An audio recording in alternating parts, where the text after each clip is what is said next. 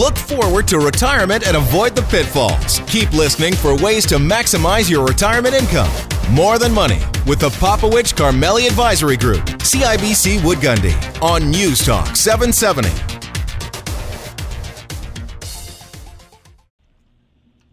Welcome back. You're here with Dave and Faisal. Well, actually, it's just Dave. I keep saying Dave and Faisal. I guess I'm just used to saying that.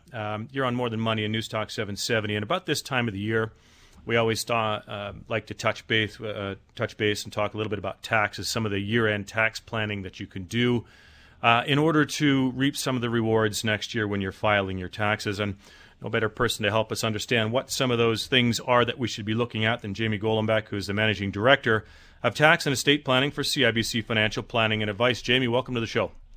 Thank you.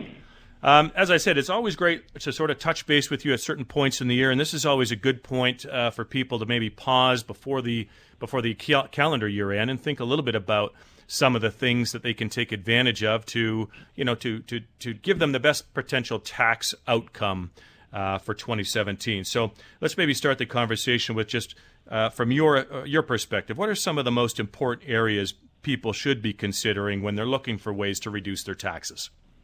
Sure. Well, there's a number of things that you can do to reduce taxes, because remember that when we file our returns in April, it's going to be too late to do very much at that point. Mm-hmm. So most of the tax planning that we want to do in the calendar year. And of course, now that we're into November, we're only talking about 7 weeks left or so to get some of the planning done. So, for example, the most common one that we always talk about is tax loss selling. Now, that sounds bizarre, given that markets are sitting, at all-time highs here.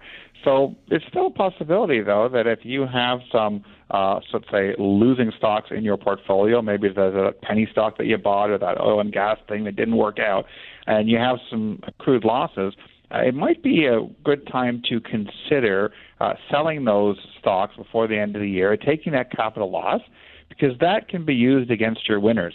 In other words, if you've got some accrued gains in portfolio or some things that you've sold this year, you're able to apply those realized capital losses against those gains. And if there's still excess losses, you can actually go back 3 calendar years and get a refund for the capital gains taxes paid in those years. And still, if you had some left beyond that, there's an unlimited carry-forward period. What's new for 2017 is that Canada now has a 2-day settlement period, which means that on a trade date basis, there's 2 days until that trade settles. So to be able to get your trade effective for 2017, we now actually have a later deadline than in previous years.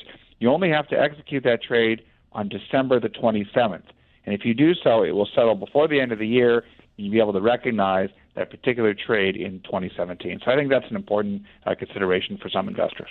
That's a terrific point. And Jamie, maybe you could just remind our listeners, too, if they do take a tax loss on a position that they want to re-enter, there's some rules around doing that so that you can effectively take care of that loss. Maybe reminding us around the rules of that would be helpful.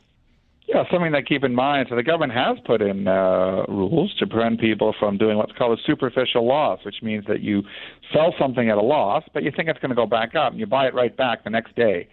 Well, in fact, the government says that if you buy it back within 30 days, now, not just you, by the way, you, your spouse, someone related to you, your RSP, your corporation, things like that, anyone here buys it back, within 30 days, that loss is denied, becomes a superficial loss.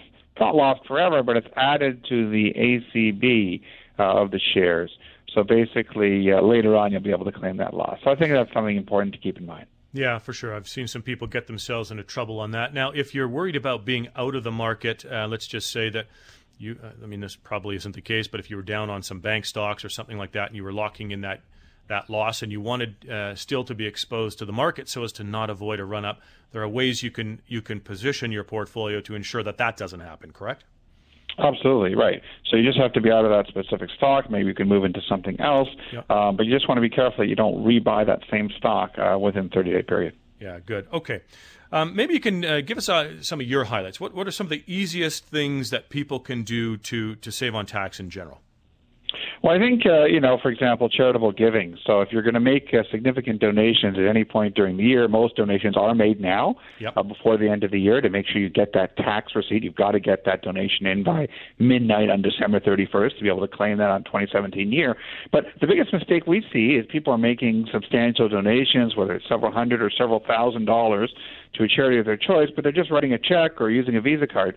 And in fact, it's a much better opportunity to make a gift of appreciated security. So if you have mutual funds or stocks or seg funds that have gone up in value, if you donate those in kind to your registered charity, not only do you get a receipt for the fair market value of what you're donating, but you pay absolutely no capital gains tax. Right. So it's a great way to, at the end of the year, sort of, I call it tax gain donating. We talked about tax loss selling. Yep. I call this tax gain donating.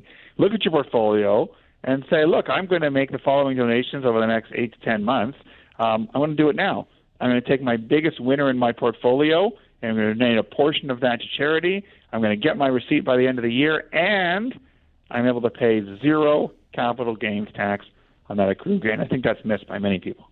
Yeah, I think so too. And just using sort of Apple as an example, it's up 50% this year. So if you donated a share of Apple, you would get a tax credit of $173, but your capital invested may be half of that, right? So effectively, you're sheltering that gain and allowing the government to effectively give their piece as well to the charity, so you can maximize the social benefit. Yeah, okay, I think that's huge missed opportunity. Yeah, terrific. Anything else that comes to mind, just sort of as those very high-level things that lots of people can do? Well, I think things that many people can do also is looking to make sure that you have sort of maximized various contributions. So, for example, our ESPs for kids, great way to get 20% grant on the first $2,500 a year. Now, again, you have an opportunity to catch up, if you miss a year, but you can only catch up 1 year at a time. So, good idea never to miss a year. If you've got young kids under the age of 18, contribute to the RESP, put in that $2,500 a year per child to get the 20% grant. You should do that by the end of the year. If you've got someone in the family with a disability, registered disability savings plan, very generous grants and bonds available for someone who qualifies for the disability tax credit. Again, it's on a calendar year basis. So while there are some catch-up abilities, again, good try to get that in by the end of the year. Yep. On the same token, if you have medical expenses, most people use a 12-month period. At the end of the year, if you have an opportunity to perhaps prepay some expenses, your kid's going for braces next year, maybe you could pay for the entire plan in 2017. That puts you above the minimum threshold of 3% of income that you've got to spend, or a maximum of $2,200 to be able to claim those medical expenses. So those are some of the common things that are important for a December 31st year-end. Sounds really good. We'll wrap up this segment maybe just with a quick discussion around retirees and seniors. Is there anything specifically that demographic should be looking at, or strategies that they should be taking advantage of before year end? Sure. Well, of course, if you turn 71, this is the final year to convert your RRSP either into a registered annuity or most commonly into a RIF. And that's a good thing to do. You can make a final RSP contribution if you still have some unused room, but you don't have the normal 60-day deadline this year. You've got to do it by December 31st before you convert your RSP to a RIF. Right. The other thing you might want to consider again is if you are, let's say, age 65 and you have an RSP and you're retired, if you don't have any kind of pension income, you may want to convert a portion of your RSP to a RIF early. Not the whole thing, but a portion to allow you to get the pension income credit. Because once you're 65, a withdrawal from a RIF counts as pension income. And if you take in $2,000 a year, you get a pension credit on $2,000 every single year from age 65 to 71. So again, that's a kind of a little-known strategy for retirees who have no pension income, who otherwise are waiting for their RSPs to mature, who to convert maybe a portion, maybe 7 years worth early of an RSP to a RIF to be able to get that pension income credit on an annual basis. I think that's terrific advice. Jamie, I know your time is tight today. I want to thank you for joining us. My pleasure. Thank you. We've been joined by Jamie Golombek, who's the Managing Director of Tax and Estate Planning for CIBC Financial Planning Advice. Always a good idea to pause towards the end of the year. Make sure that you've taken advantage of all of the opportunities within the rules that you have to minimize your tax burden. Faisal and I often talk about that in the seminar, that a percent saved in tax is like a percent earned because you live on after-tax income, not pre-tax income. And on that particular note, we're going to talk about the income, how you draw income, how you position a portfolio to protect in the event that, with markets trading, stock markets trading at all-time highs, how do I protect my income from and my portfolio from these wild swings in the event that valuations pull back at any point? So let me remind you that we've got our next seminar coming up on Tuesday, November the 21st. That's going to be at 7 o'clock. It's 1 hour at the Crowfoot Co-op Wine and Spirits. So we'll look forward to joining all of our friends up in the northern part of the city. Give us a call. To register, you need to give us a call at 966-8400, or you can do that online at pkag.ca. Now, stick around after the break to hear about a groundbreaking heart surgery program that's being performed right here in Canada. It's on Newstalk 770 and More Than Money.